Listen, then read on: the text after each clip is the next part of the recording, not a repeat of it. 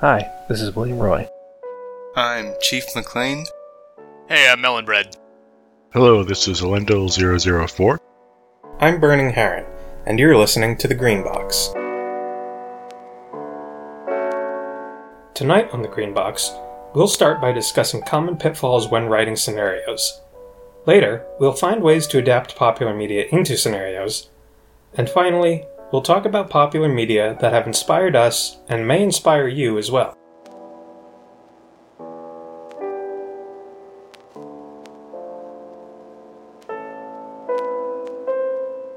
Okay, have you guys ever played a game, not necessarily Delta Green, where you kind of feel like you're playing guess what the GM is thinking?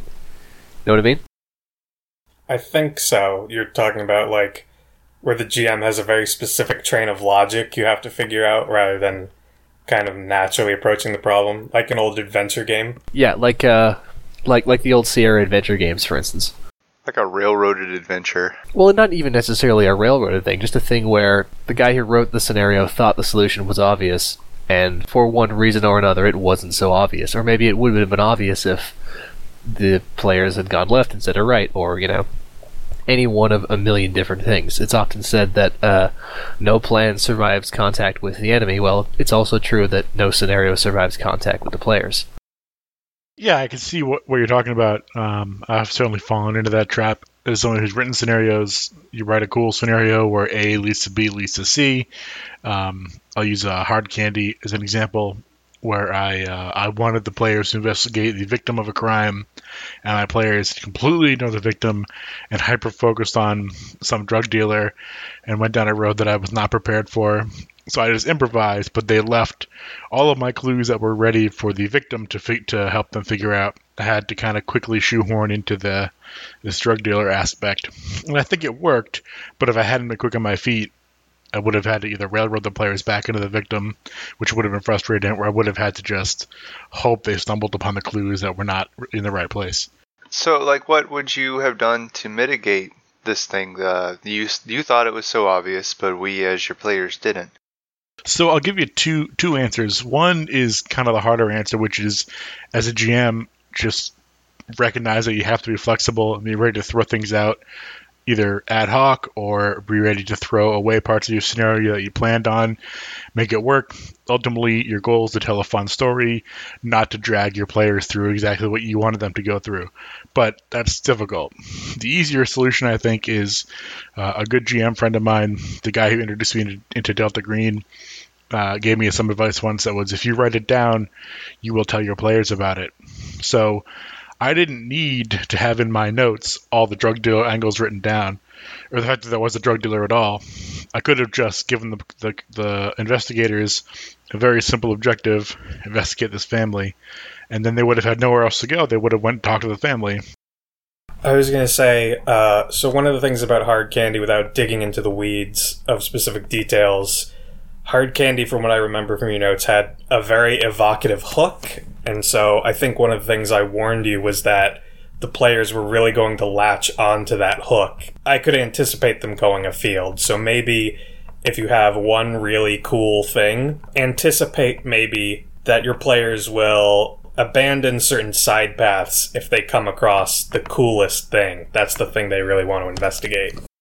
One thing I noticed you mentioned was that when your players went off the rails, so to speak, you sort of adapted what you had to fit the direction they were going in. Is that right? Yeah, a little bit. I mean, it's the old Dungeons and Dragons trope of, you want your players to go through the forest to the castle. So they go, instead of the forest, they go down the beach, and you're like, hey, at the end of the beach, it's a castle. I've heard this idea referred to as the quantum ogre, and I have occasionally seen it lauded. I've seen it criticized. Personally, I think it's a good tool to have in the GM's toolbox, because you can't anticipate every possible thing that your players are going to do, right? You got to prepare something, and if what you prepared is a castle, and they go on the beach, well, they either find a castle or they come back next week. Yeah, you can only be expected to improvise so much. Yeah, and the real secret is your players aren't going to know how much you're bullshitting, because you're not going to tell them. or at least you shouldn't. I mean, you can if you really want to. The key is verisimilitude, the illusion of consistency. The Gumshoe system kind of codifies that in a way with something they call floating clues, which is a floating clue is essentially a conclusion you want your players to reach that isn't necessarily tied to a single document or a single NPC or a single location. It's a way for you to think about how the players need to progress by finding out certain information without railroading exactly how they find it. Right. If you want to convey that your suspect in a Delta Green game, he's driving a red rental car, you have lots of ways you could convey that. You could have a witness say, oh, I saw him get into a red car. You could have a rental car receipt at his house. There's lots of different ways. So, like, say if players are searching the house and they miss the receipt somehow because they didn't look in that room, later on you could have them interviewing a neighbor, and the neighbor could say, I saw him in the red car. I think ideally you'd want to have one other place for that clue to be found. Like a good number might be 3. 3 clues. You know, I think I've heard you talk about this before, Alan Bill. Yeah, one of the things, I don't know where I read it, it's not original to me, certainly, is every piece of information that you want your players to have, you should have 3 clues for it to be found, because your players are going to just blunder past the first obvious one. They're going to not even look for the second obvious one, they're going to find the third one. We talked last week a little bit about useless characters, with air quotes, and having 3 clues can be a good way to give your bookworm character or your computer nerd character maybe something to do. Have 2 of the clues findable on the crime scene, you know, one by a face person talking to someone, one by your forensics person looking up, finding the blood spatter, and one with your computer person looking through the security camera footage. If you have those 3 people in your group, it's a pretty good chance that one of them will stumble onto the clue you need them to find. It's my experience that if you design N clues, your players will ignore N-1 of those clues. Right, yeah, you shouldn't just cap it at 3. You should have lots and lots of ways to convey the intent of your investigation, what you want them to find, where you want them to go. I think that as a handler, your primary job is to get the investigation from the beginning and to the end. So there should be, you know, a minimum number of clues that gets them to the end, where you want the ending to take place. What you have, the castle, to use your example from earlier. Your job is to get the players to the castle. So you can have lots and lots of other clues that can help develop what course of action they take once they get to the end. Those are more like flavor thing that help them to make decisions about what they want to do at the end. So I really like the 3 clue rule, and I typically don't do it, or I don't do it intentionally. I typically am just half decent on my feet and try to make sure that I can work what I need to into the scenario. But I did, one of the last scenarios I wrote, I specifically had just kind of read some more codifying of the 3 clue rule. So I said, I'm going to do this very, very to spec and make sure I have 3 distinct clues for each thing. So I did that, and it was a scenario called True American Hate, and I feel like my players were constantly at the edge of giving up. They had no clue what to do. They stumbled. So I don't know whether that worked really well because they felt like they had no idea what they were doing, but they kept progressing logically, or whether I didn't pick 3 good clues. I don't know if they had fun or not. So I feel like my one experiment with it was inconclusive, and I want to try doing more that are very distinctly kind of 3 cluey.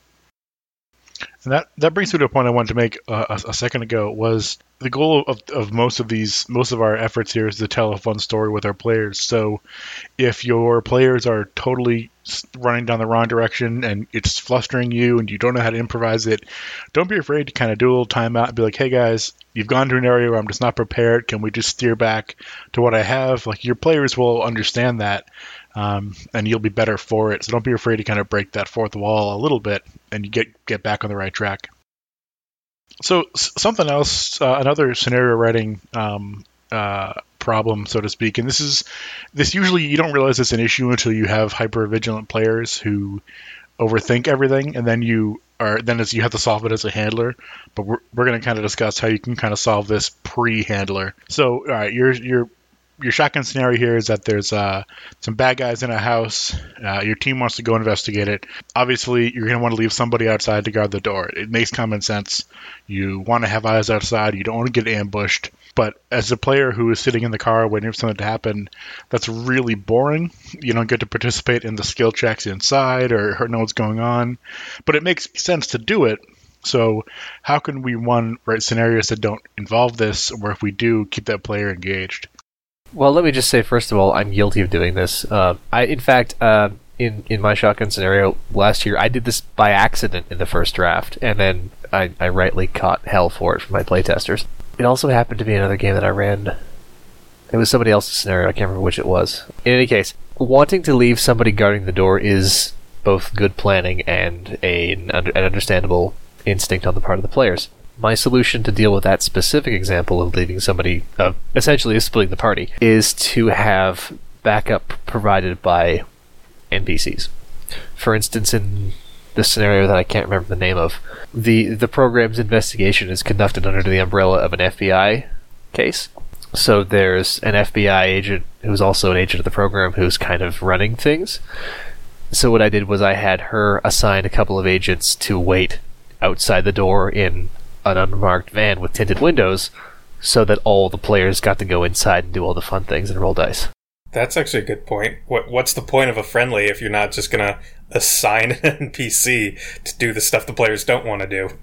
One of the things I did in one of my scenarios was I had 4 players went into a building to clear it and investigate it, and the last person stayed in the car. What I did is give them a map of the building, and they were kind of talking the investigators inside through looking for hidden spaces, checking cameras, that sort of thing. So they were engaged. They were able to stay outside, but they were able to say, like, hey, there should be a closet on your left. Oh, no, it's just a wall. And it was fun because the only person at the table who had the map was the player in the car, and everyone else, they had to kind of talk everyone else through it, and that was a fun experience. So he's like a dispatcher, essentially. Yeah, kind of. They were like a computer expert, and they had taken the time, the scenario before, to pull plans for the building, which I thought was clever. So we happened to have a break over it, so I gave them plans for the building. The other thing, which I brought up kind of talking about being off the railroad, it's okay to have a discussion with your players of, hey, leaving someone outside is totally prudent. Here's the deal. I'm not going to ambush you without giving you a chance to deal with it, and that way you're not going to sit outside and be bored the whole time. That's okay to have that discussion when you're kind of setting the stakes for what the game is going to be like. Then they go, okay, we can all go inside, and you just won't ambush them like a jerk. Well, I think that's a good point regarding having sort of a social contract within the game, the same as if the players are going too far afield, you can just break the fourth wall and gently shepherd them back onto the main path. You can just set out some of the things. Here's what I'm not going to do, so you don't have to worry about it. Let us just keep going instead of falling down a side path. I'm not a huge fan of that myself. I like increasing player paranoia. I think that's an important part of Delta Green games for me, is just making your agents look over their shoulders constantly. But I could see how that would relate here. Leaving a character in the car is not fun for everyone. I could see that immediately. And you're not saying there will be no risk and no danger and no challenge. You're simply saying this one thing that you want to avoid prudently won't happen because it makes the game less fun as a player. Well, at the risk of segueing into the discussion of running games versus running them, part of that's also reading the table. You know, you might have a group of players who, in the moment, you decide, okay, I don't think these guys are going to bog down the game by, poking everything with a 10-foot pole, leaving somebody outside to watch for backup, putting somebody else on the other side of the building to watch for reinforcements there. Or, on the other hand, you might have a group of players who insist on doing meticulous stuff like that, and you decide, because you think they'll enjoy it, or you'll get funny reactions, you just decide to start playing on their paranoia and asking, are you sure all the time? So you discussed having competent players playing out what they know, i.e. the computer scientist going in and getting into the database of maps and getting maps of the buildings they knew they were about to search. So we have competent players, but how do we engage competent players? We have to increase the difficulty steps, right? You have to present them with a challenge from the NPC enemies. And it's easy as a GM, as a handler, to, when you're designing an adversary, to give it laser cannons and rocket launchers, diamond armor skin, and then you realize, wait, this has to be at least gameable, if not winnable. Well, I mean, that's the age-old issue of the arms race between, the GM and the players, but certainly there is a less extreme example where occasionally, and I've run into this occasionally, if I'm trying to present an adversarial group to the players, I sometimes give them too much credit. For instance, it's often said about conspiracy theories, the moon landing or Elvis being killed, that in order for a conspiracy to be that successful, the number of people that would have to be perfectly loyal and never say anything ever, even accidentally, is too high to be believable. The same is true for conspiracies in the world of Delta Green. To some extent, I mean, I know the program itself is a secret conspiracy that somehow has managed to avoid media attention. I think a large number of Delta Green scenarios predicated on the fact that Delta Green has an issue that needs solving because it's not perfect. That's actually a good point, yeah. If the program was able to maintain perfect information core teams, it wouldn't need field agents. But what I was trying to get at was, it is easy when creating a rival conspiracy or cult or organization or whatever to create one that is too good, that is too loyal, that is too well compartmentalized. The truth is, people make mistakes. Somebody is going to fuck up eventually. That relates to the infallibility of loyalty. You can't trust everyone always. Yeah, not everyone's morals line up with those of their employer. Not everyone is free from laziness or greed or just a desire to cover their own ass, even if they're otherwise loyal to their bosses. Or the other side of that, not everybody who works for a secret cultist conspiracy knows the stakes. Maybe they just think they work a shitty job, and they know one or two things that no one expects them to know. That reminds me of an old crime novel called The Outfit. One of the major plot points is that a lot of employees for the New York Mafia, they don't see themselves as criminals. The Mafia has grown too big and has too many front businesses. So even though the people who work at those front businesses realize not everything is on the level, they don't see themselves as mobsters. They're just working a job at a company owned by the mob. They just happen working for another crooked company. Yeah, and so when an independent gangster comes in and tries to knock down all these front companies, they just give up the money because they're not hardened mobsters. Yeah, because I don't get paid for this shit. Yeah, exactly. And so I think that's, in the writing stage, that's something you should really consider. I think that the problem of perfect conspiracies comes up when you're not really delving into the details of how the conspiracy works. You should try to dig deeper and come up with individual characters, actual people who make all this happen, and that's where you can come up with the fractures in the conspiracy. This guy doesn't actually like his job. He doesn't believe in what he's doing. He's not going to fight you if you try to pressure him into doing something he shouldn't. This guy has an alcohol problem, and when he's sober, he knows to keep his mouth shut, but once you get a couple drinks in him, he'll tell you anything you want to know. And so I think you have to create sources of weaknesses for the players to exploit. You don't have to lead the players to them, but you should reward them for kind of tracking down who's involved and finding out how you can leverage them to your advantage. So that does boil down to writing. You have to write realistic NPCs, or well, not so much realistic, but you have to write enemies, at least human enemies. You have to write human enemies that not just can be defeated, but have, flaws, make mistakes, forget to tie their shoelaces, that kind of thing. And that all goes out the window when you're dealing with, mythos entities, because then all fucking bets are off. But certainly when you're dealing with humans, which Elendil, I think you've said, and I think I don't disagree. Delta Green can be a lot more interesting when the threat is humans playing with toys they shouldn't have, rather than, oh, it's the fucking Migo again. Not even toys they shouldn't have. My biggest threat in Delta Green is just bad guys or bad people. One thing that also came up when Melon and I were writing scenario, the details don't really matter, but you should keep in mind that an encounter with the supernatural is so vanishingly rare that someone outside Delta Green or a hardcore cult is probably going to flip their lid when they have that encounter. So there's no reason for them to act rationally because they are under a lot of stress. They are going to be making mistakes. Yes, especially as they try to rationalize what it is they've seen in such a way that they're able to retain their worldview where things matter. NPCs fail sand tests too.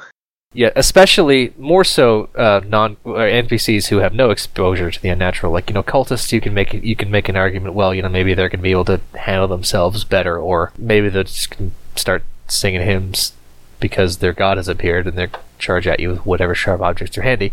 It depends on the cult. We just had a thing where firefighters arrived to the scene of a Delta Green operation to put out the fires that was started by someone's agent. I don't know who, but out from the flames of the burning building walked a ghost of a Puritan witch, and the firefighters immediately stopped dousing the fire and ran away. It was my agent. My agent set the fire. Yes, no, I gathered that. But just to kind of get us back on track, we have to write enemies that aren't perfect. Because if they were perfect, there wouldn't be an investigation.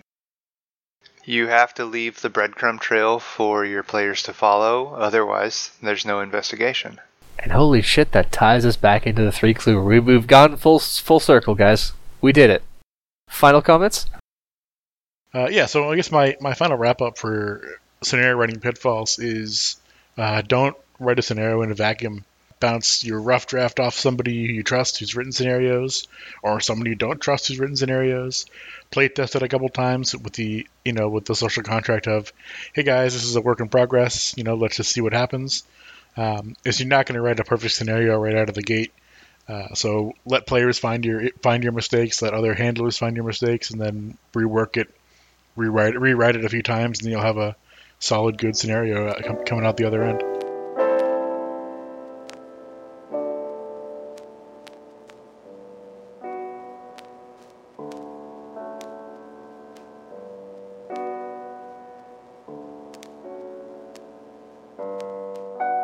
And today we're going to be talking a little bit about how to take your favorite media property and turn it into an interesting scenario for other people to play.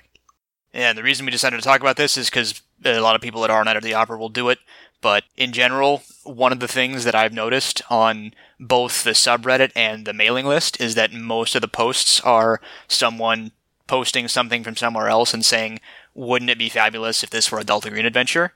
It got to the point where the moderator of the subreddit actually instituted a rule against doing that unless you provide more context, because it was all that people would post about.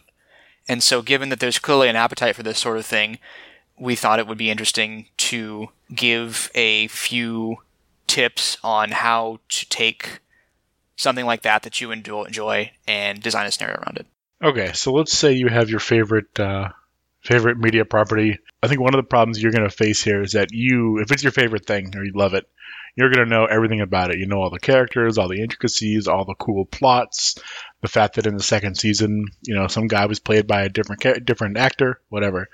But if I'm playing in the scenario you wrote based on this property, I may have never seen it. So I feel like one of the challenges is to not just write a cool scenario based around intellectual property, but to write a cool scenario, period. One of the things I remember thinking when I would do stuff like this, I had one called "Is It Killing When I Look to the Other Side?" and there was a whole plot element in there that was based on the novel Sorcerer's House, a very elaborate subplot with a pair of identical twin brothers who one of them had written letters to the other as part of a con to try and get them to come to this house and so on.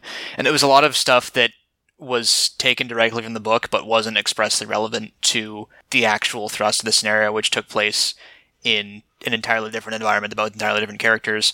And so the first lesson from this that we can draw is be willing to cut out a lot of stuff, and in fact be willing to cut out most of the stuff, because typically within a given film or book or movie or what have you, there's about 1, 2, or 3 parts that actually would make a good Delta Green scenario, and there's a lot of stuff that doesn't translate that well.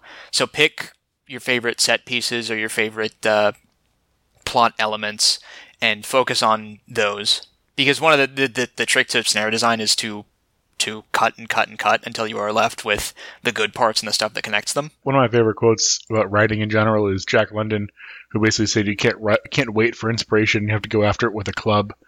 So I always tell people when they're writing something and they want to make it better, to just beat it to death until it comes back again and again and again until you have something useful. And that's for any kind of writing, it's especially scenario design. Indeed. And I think that one of the things that I just said there about connective tissue between pieces of an adventure would be my next tip for doing this, which is think about the plot of anything that you like and notice that the actual sequence of events by which the characters progress through the plot elements is highly unlikely to occur in that specific way in a scenario to set up. There's going to be lots of strange coincidences and stuff that in an RPG you could not depend on happening. And so once you've got your short list of stuff you want to include, the next step is to figure out ways to tie it all together. So lots and lots and lots of connections between those plot elements that would make it possible for someone actually playing the game to not recreate the journey of the protagonists in the original work, because that's not the job of playing RPGs, but to actually give the characters some possibility of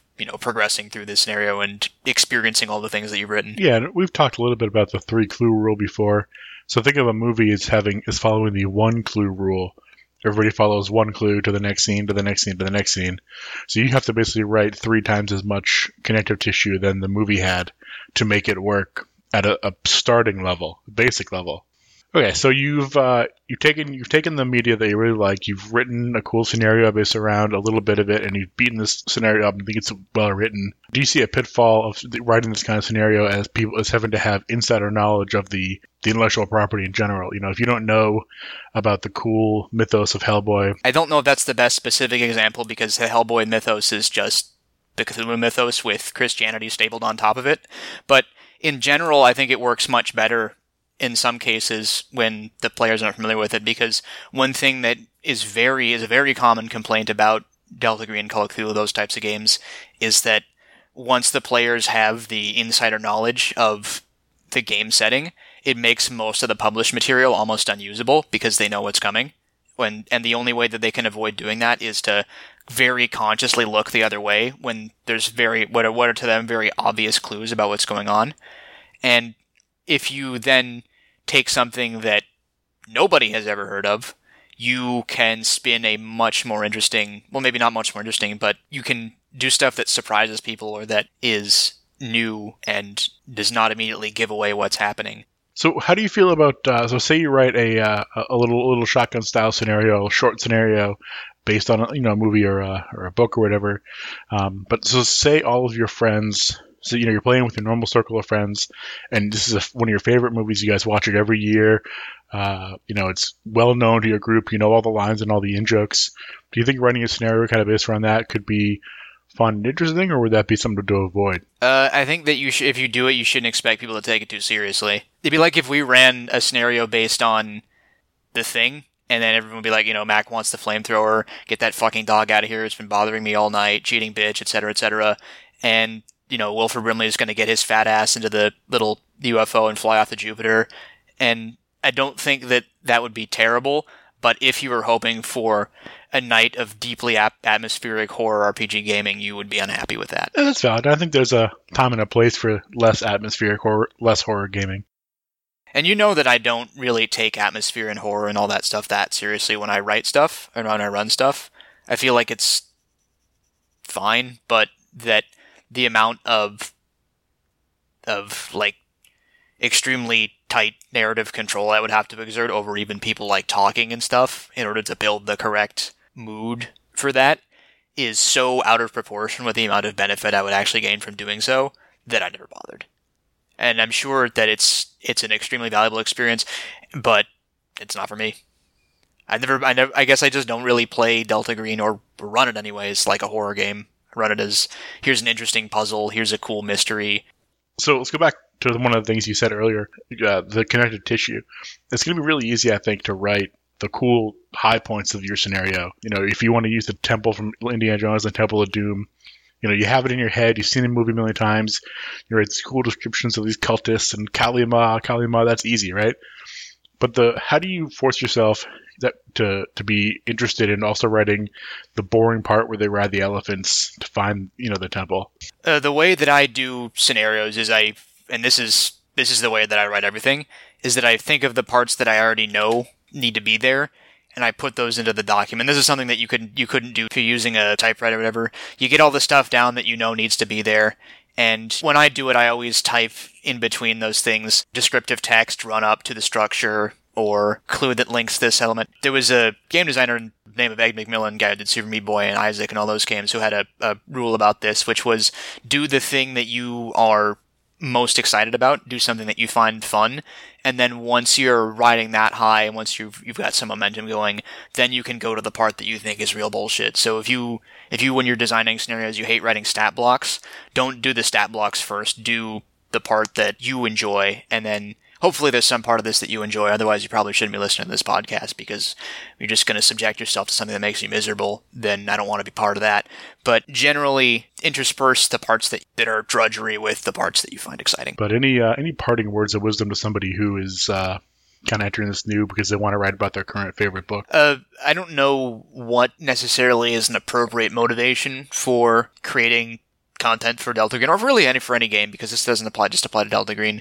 So I don't know if the best reason to get in to start doing that sort of thing is because you want to recreate, say, a novel or a movie or something. But honestly, I think that's a fine thing to do. So, just as a kind of a real world example, hopefully people who are listening are familiar with the movie Sicario. There's a scene earlier in the movie where the agents raid a house, and they end up shooting through the wall. And they end up realizing that the walls are bleeding, and they pull the sheetrock down, and there's bodies stuffed into each cavity, in between all the studs of the walls. And that was a really cool scene in the movie because it was kind of out there. You didn't expect it, and it kind of set the tone. One of the players who frequents this subreddit used that in his scenario, but he didn't. He just used that one little piece. I'm going to pause while I find the name of the scenario. Death is no parenthesis. In Death is no parenthesis, it's the same. It's like as you said, it's the set piece from the film taken and used to launch a completely different investigation. Because in this case, rather than being the bodies of, I think in the film they were women that had been trafficked, or that the cartels were just murdering because some such thing. In this film, in this scenario, the bodies are all the same guy. It's the same corpse over and over again of the same person. Yeah, so that's nice, because people who know the movie really well can see that it's a nod in their mind's eye. They see it and they're like, "Oh, cool! It's just so gnarly." And people who don't know it, they still can picture it, but neither person knows what's happening next. Nobody has an advantage. So I think what we're getting at here is, you want to make sure if you're going to utilize something from popular media, that you do it in a way that's not going to make it obvious to the players what the next step is, because you're not just following the movie beat for beat, but it will allow people who know that media to be like, "Oh, this is so cool, I'll really get into it." And also, you can change the names of things in this scenario. You don't have to, though. Most of the time, it's not really going to disguise your sources. I think what you're trying to say is, don't feel like you need to hide that you're cribbing off someone else. Just own it, and nobody's going to get mad at it, and people are going to like it. So own the fact that you're cribbing from every source you possibly can, and make a good scenario around those cribs, and that's the bottom line. People will enjoy it.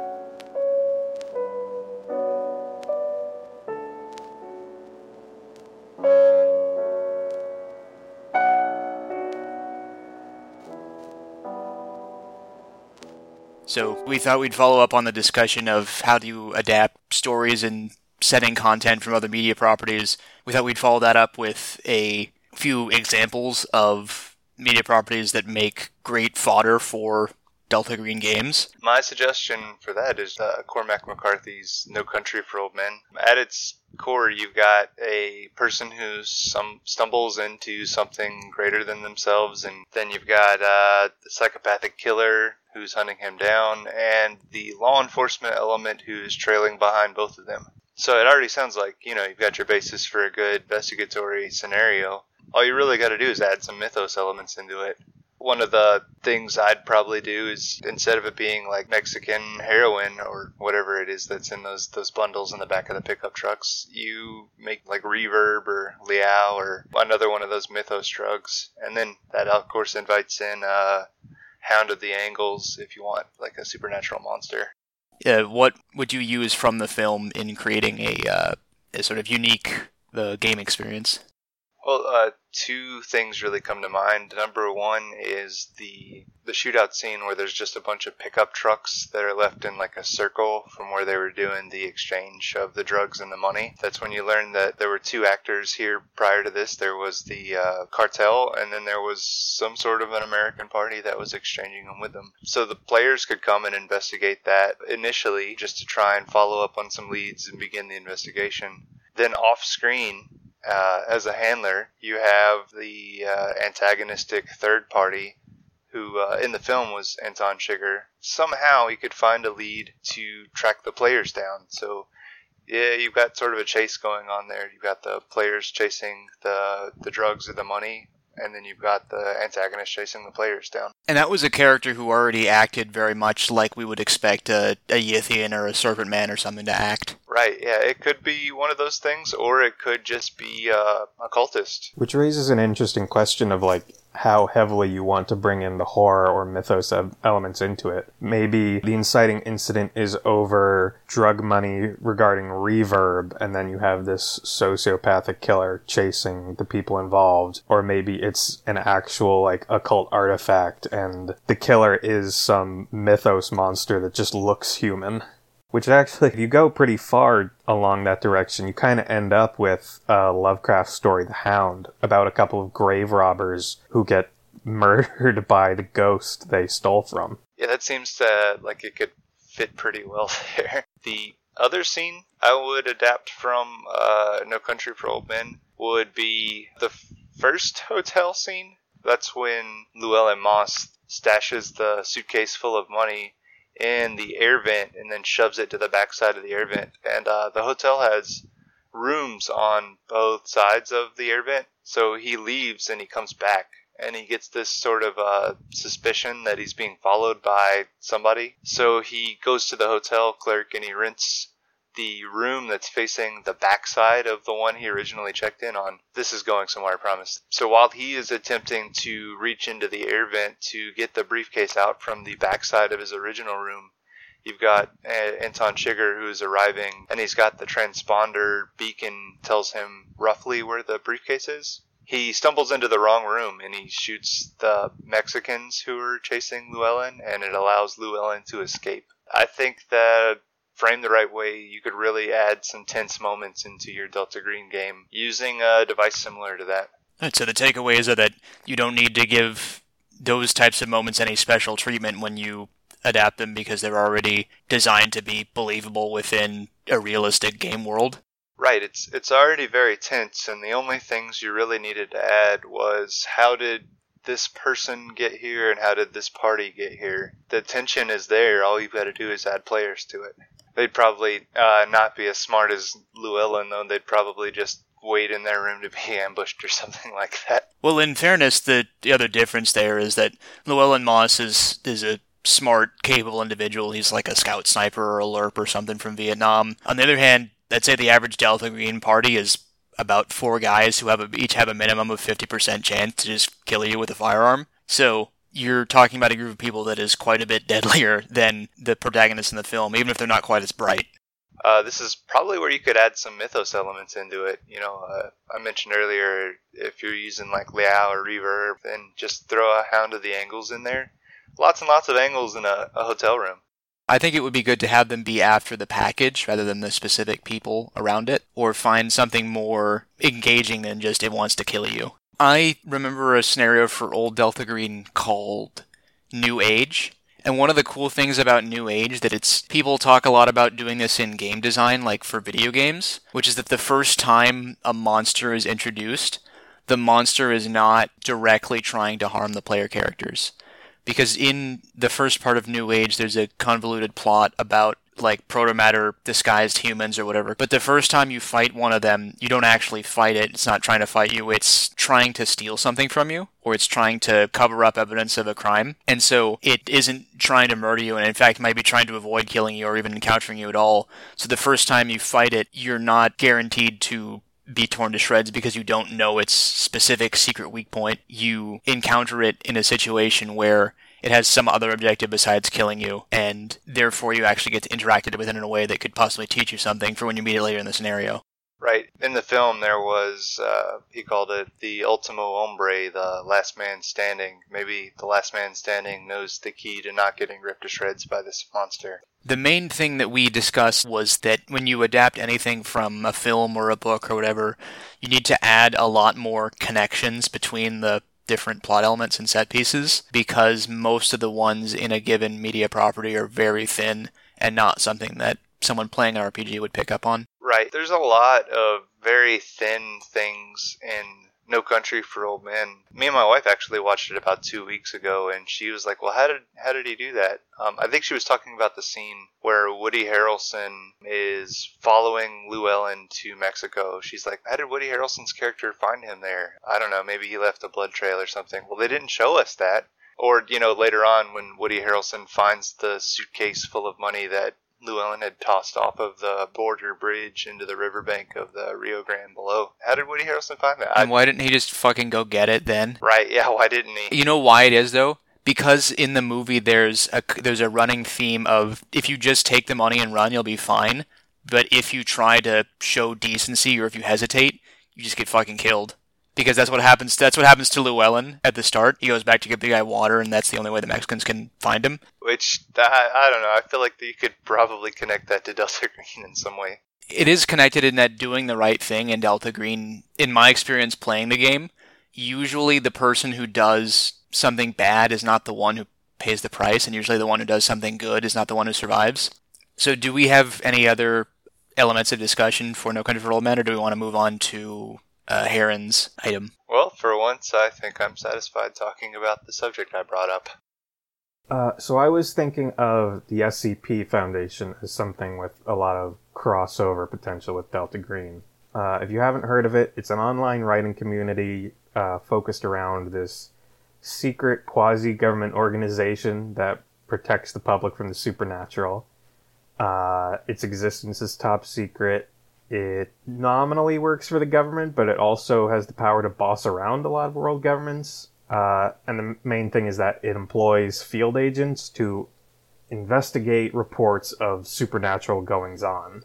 Are you sure you're not just talking about Delta Green? There's kind of a template for a lot of these groups.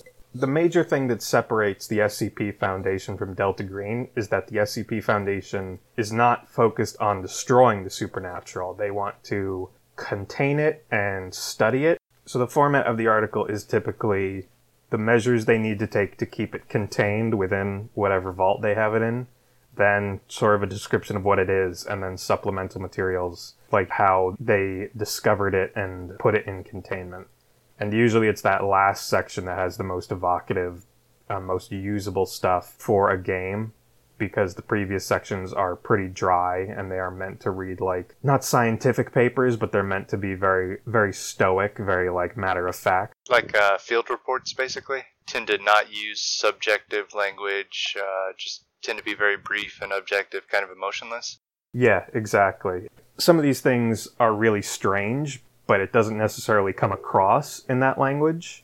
A fairly common one is SCP-184, which is essentially a small metal object that can recursively expand the interior of whatever container you put it in. So you put it in a cardboard box and leave it alone for a couple hours, and when you open it up, the cardboard box has now expanded into this massive chamber, hundreds of meters on every side. Only on the inside, though. Yeah, only on the inside. That's the thing. It looks like a normal cardboard box on the outside. The story of how they collected it is that this object was in the middle of Kowloon Walled City, being worshipped by people there. And so the SCP Foundation sent a team of agents to try and recover it. They suffered horrific casualties, not because anyone was fighting them, but just because Kowloon is already such a crazy, difficult to navigate environment, and suddenly you have this supernatural labyrinth just growing out in all directions that most of them never came back. They just got lost in there. There's a specific line where part of the narrative is the agent goes inside of the structure that had been transformed, and he's going through it, and he says that after a while it stopped being new rooms based on old rooms, and it started being the same room over and over again, but made out of different materials. So he'd go into a room and there'd be a Buddha statue made entirely out of compressed paper, and he'd go into the next room and it'd be the same thing, but all in wood. That sounds vaguely Carcosan. So from here, I'm going to ask, what are the lessons we're learning from this conversation about adapting this type of material to Delta Green?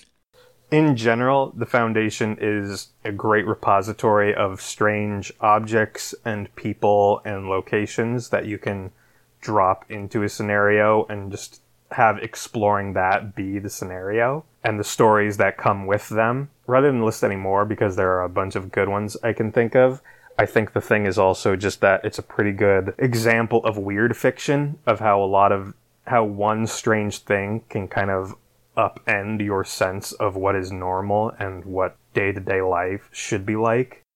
I mean, you could take all these strange items and things from the Foundation website, and really all you've got to do is add interactive elements and then some sort of a plot, and you've got a scenario, right? Yeah, exactly. Just because we've said before that we're always trying to think of solutions to a problem that don't involve just have more gun. A lot of these things are good for that, because kind of the principle of the Foundation is that we should be trying to contain these things. We shouldn't be trying to destroy them. So a lot of them come with the assumption that just shooting at it or blowing it up isn't going to make any difference. There's another benefit of it is that if you use this material, some of it might be mythos inspired, but none of it is going to be explicitly something the players will have ever seen before. So you are sending them kind of into the unknown. Unless they read publicly available and editable wikis. Well, the player characters who have however many unnatural, they might not recognize this thing because it hasn't come up in a Lovecraft story before. I'm gonna come back and defend SCP Foundation because it's been pretty obvious from the way I talk about it that I don't like it, but it's not true necessarily. I think that part of being a large website that invites a lot of public contribution is that inevitably a lot of that's going to be below a certain standard of quality.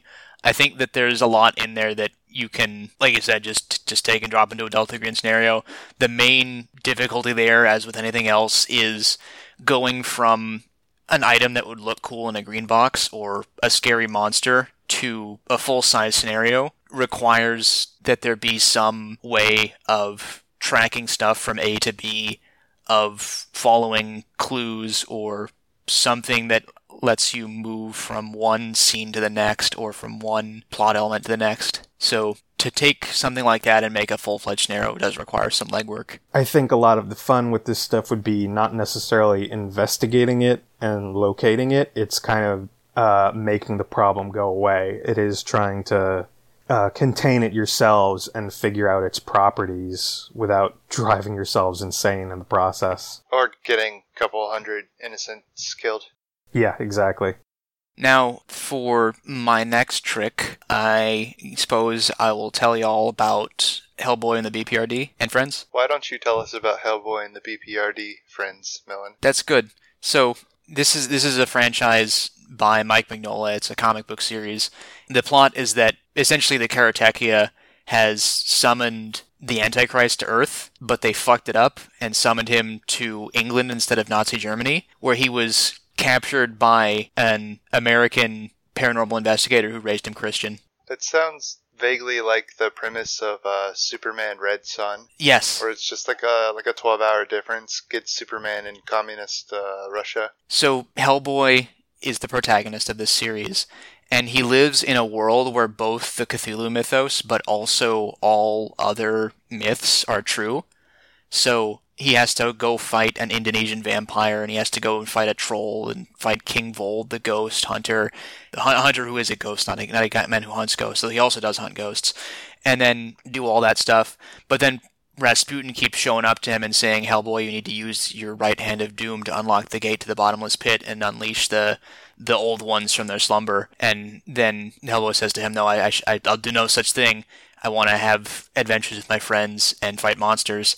And so it's not sounding like any of this stuff is terribly well suited to a Delta Green game, but there's adjacent to the Hellboy story, there's the main line of the franchise essentially now is something called BPRD, which is the Delta Green equivalent in this world that Hellboy lives in. And I don't remember what the abbreviation stands for. Bureau of Paranormal Research Division? Research and Defense. There you go. And if you've seen the film, if you've seen either of the films, all this stuff will be old hat to you. But essentially, the franchise offers a number of what are basically pre-baked Delta Green scenarios. You change like 2 or 3 words and you've got a DG adventure, which I've done. In my scenario basket, I have 3 different modules that are just direct rip-offs of Hellboy or BPRD stories, because it sounded very silly and pulpy, although frankly, I think that Delta Green was a lot better when it was silly and pulpy. But this is, I think, a very easy sell. I think the main difference between the world of Delta Green and the world of Hellboy BPRD is that more often than not, the problem is something that normal people can't really deal with, and the solution is always some mystical bullshit, like Hellboy's got to beat it to death with the right hand of doom, or get the right herb from his pouch and burn it, or anymore it's just Liz Sherman incinerates everything. That actually, I think, helps a lot, because it kind of leads into the old anthropologist problem, because suddenly someone with a lot of knowledge of local customs or like ancient myths, they can identify what traditionally this monster has been afraid of or weak to, and suddenly part of the adventure can become, okay, let's get the tools we need to keep this thing at bay. But what I'm saying here is that you have to adjust some things when the story is written with the assumption that the protagonist has superpowers. I did one that was a takeoff of a storyline called Conqueror Worm. Conqueror Worm is a story where the Nazi scientist figures out a way to summon the space capsule that the Nazis shot up into space to bring down essentially a great old one to Earth. And in that one, the way that they fight the monster is they get a magic cube from an alien, and then when that doesn't work, they imprison it in the body of a homunculus, and then it just disappears because he's just that good. But I feel like those options are not necessarily viable for a Delta Green player. Yeah, that's true. I misinterpreted what you said then, because your average agent can't absorb a whole lot of mystic energy without vaporizing themselves. This has been empirically tested in our games. So what's the solution then? So I read the scenario text when you posted it, and I think your solution was, in this specific instance, like if you shot a whole bunch of electricity into the creature, it would decohere and explode. Opposite, actually. That if it's a creature made of pure energy, what you want to do is put it in a big battery. Oh, okay. So find something else that can absorb all that energy. That's pretty much all I have to say for mine, is that it's a great franchise to pilfer things from, but that generally this is a problem that a lot of media properties have, where the protagonist is a wizard or a superhero or otherwise has some kind of ability that a normal person doesn't. And that can mean that you need to pad out the parts of the investigation that involve solving the mystery, because most player characters aren't going to have the ability. And it also means you'll need to find a new solution to the problem, because that's not necessarily going to be available to most players. What about if you were doing... hold off on introducing some of these things for a later form of the campaign, maybe where a player does know the Elder Sign ritual or the Vorish Sign ritual, some sort of... they'd have to, in effect, be the sort of John Constantine Hellblazer type, hardened mythos veteran in order to combat these things. I don't think that players should ever have to cast a spell to succeed at a scenario. I think that that's usually ends up being an awful Deus Ex Machina. I can see where you're coming from there, that yeah, you would want to hold off on the Yog-Sothoth summoning until you had given the players a reasonable chance to find the way to unsummon Yog-Sothoth, but I just don't like that from a game design perspective, and I'm pretty sure I've done it before, but I wouldn't do it again with the knowledge I have today, because I just don't find that satisfying or interesting. Heron, you're also somewhat familiar with the BPRD franchise. In fact, I think you might have read it more of it than I have. Do you have anything to add here? So one of the things is that, like I mentioned earlier, A lot of BPRD investigations kind of hinge on knowledge of the occult or local legends within whatever country they're operating in lately. And so that's kind of a cool way to make an anthropologist useful, is that this is the person who can filter out the wheat from the chaff, the person who can find out what information might actually be relevant, keep everybody alive, as opposed to what's just flavor. That's a good point, because who is the best character in BPRD? Well, there's a lot of debate about this, but I think that maybe not the top spot, but at least a contender has got to be Professor O'Donnell, who's absolutely a Delta Green character.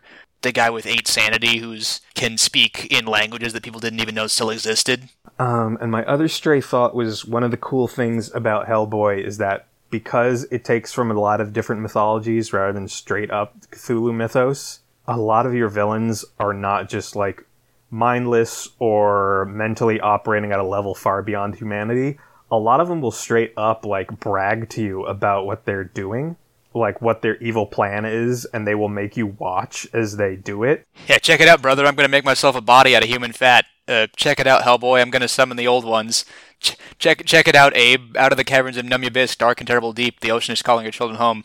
Yeah, exactly. Like there's something fun about, even if it's not strictly like Lovecraftian or Delta Green, it's kind of fun to have a guy once in a while who will just enjoys the fact of how evil they are. Well, not even just that they enjoy how evil they are, but let's go back to our discussion that we had earlier, or our brief touching on how the villains in a given scenario, or the antagonists or whoever, are not experts. They're not unstoppable, highly trained killers who will never leave a trace of their actions.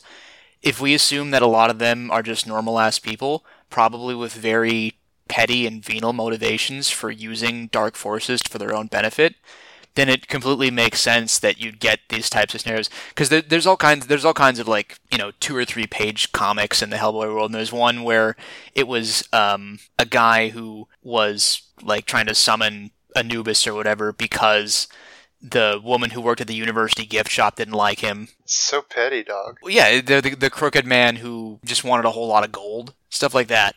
So you're saying we could drive very human inspirations for our villains from BPRD? I'm saying specifically what Heron's talking about, where it's people who are willing to talk about their evil plan, or who seem to be having a whole lot of fun. Maybe it's because they are a normal person who has finally been given what they wanted. And I will say also that the later stuff in the series is maybe more applicable to the kind of thing we're interested in, because it is so much more focused on normal human beings instead of superpowered Ubery men flying around and shooting fireballs at things. The point being that the later stuff is much more focused on the kind of the micro of what is it like to be kind of a disposable piece of garbage in this world where, a ghost in a suit of power armor and pyromancer and I guess a fishman. Some of the early Hellboy one-shots work too, because the structure of those is pretty simple. Hellboy goes to a creepy place, somebody tells him about creepy legends, he snoops around, and eventually has to fight a monster. That's pretty simple. Yeah, and a lot of them are stuff that he solves using his brain, because he's not like the world's smartest man, but he uses his brain rather than brute force. Which is always, we code that as like the more preferable solution, just because, the program wants to keep things secret and safe. So what else do we want to do before we call it? Oh, I just have one more thing. Go ahead. No, Mr. Hellboy, I expect you to die. You joke, but I'm going to find the page of Herman von Klempt where he's doing medical experiments in South America, because, yeah, here we go. Here's the splash page I was thinking of. That's everything we have for tonight. In the show description, we have links to the Night at the Opera subreddit and Discord server, where you can play with us or just chat about nameless horrors. Thank you for listening to episode 2 of The Green Box. We'll be in touch, agents.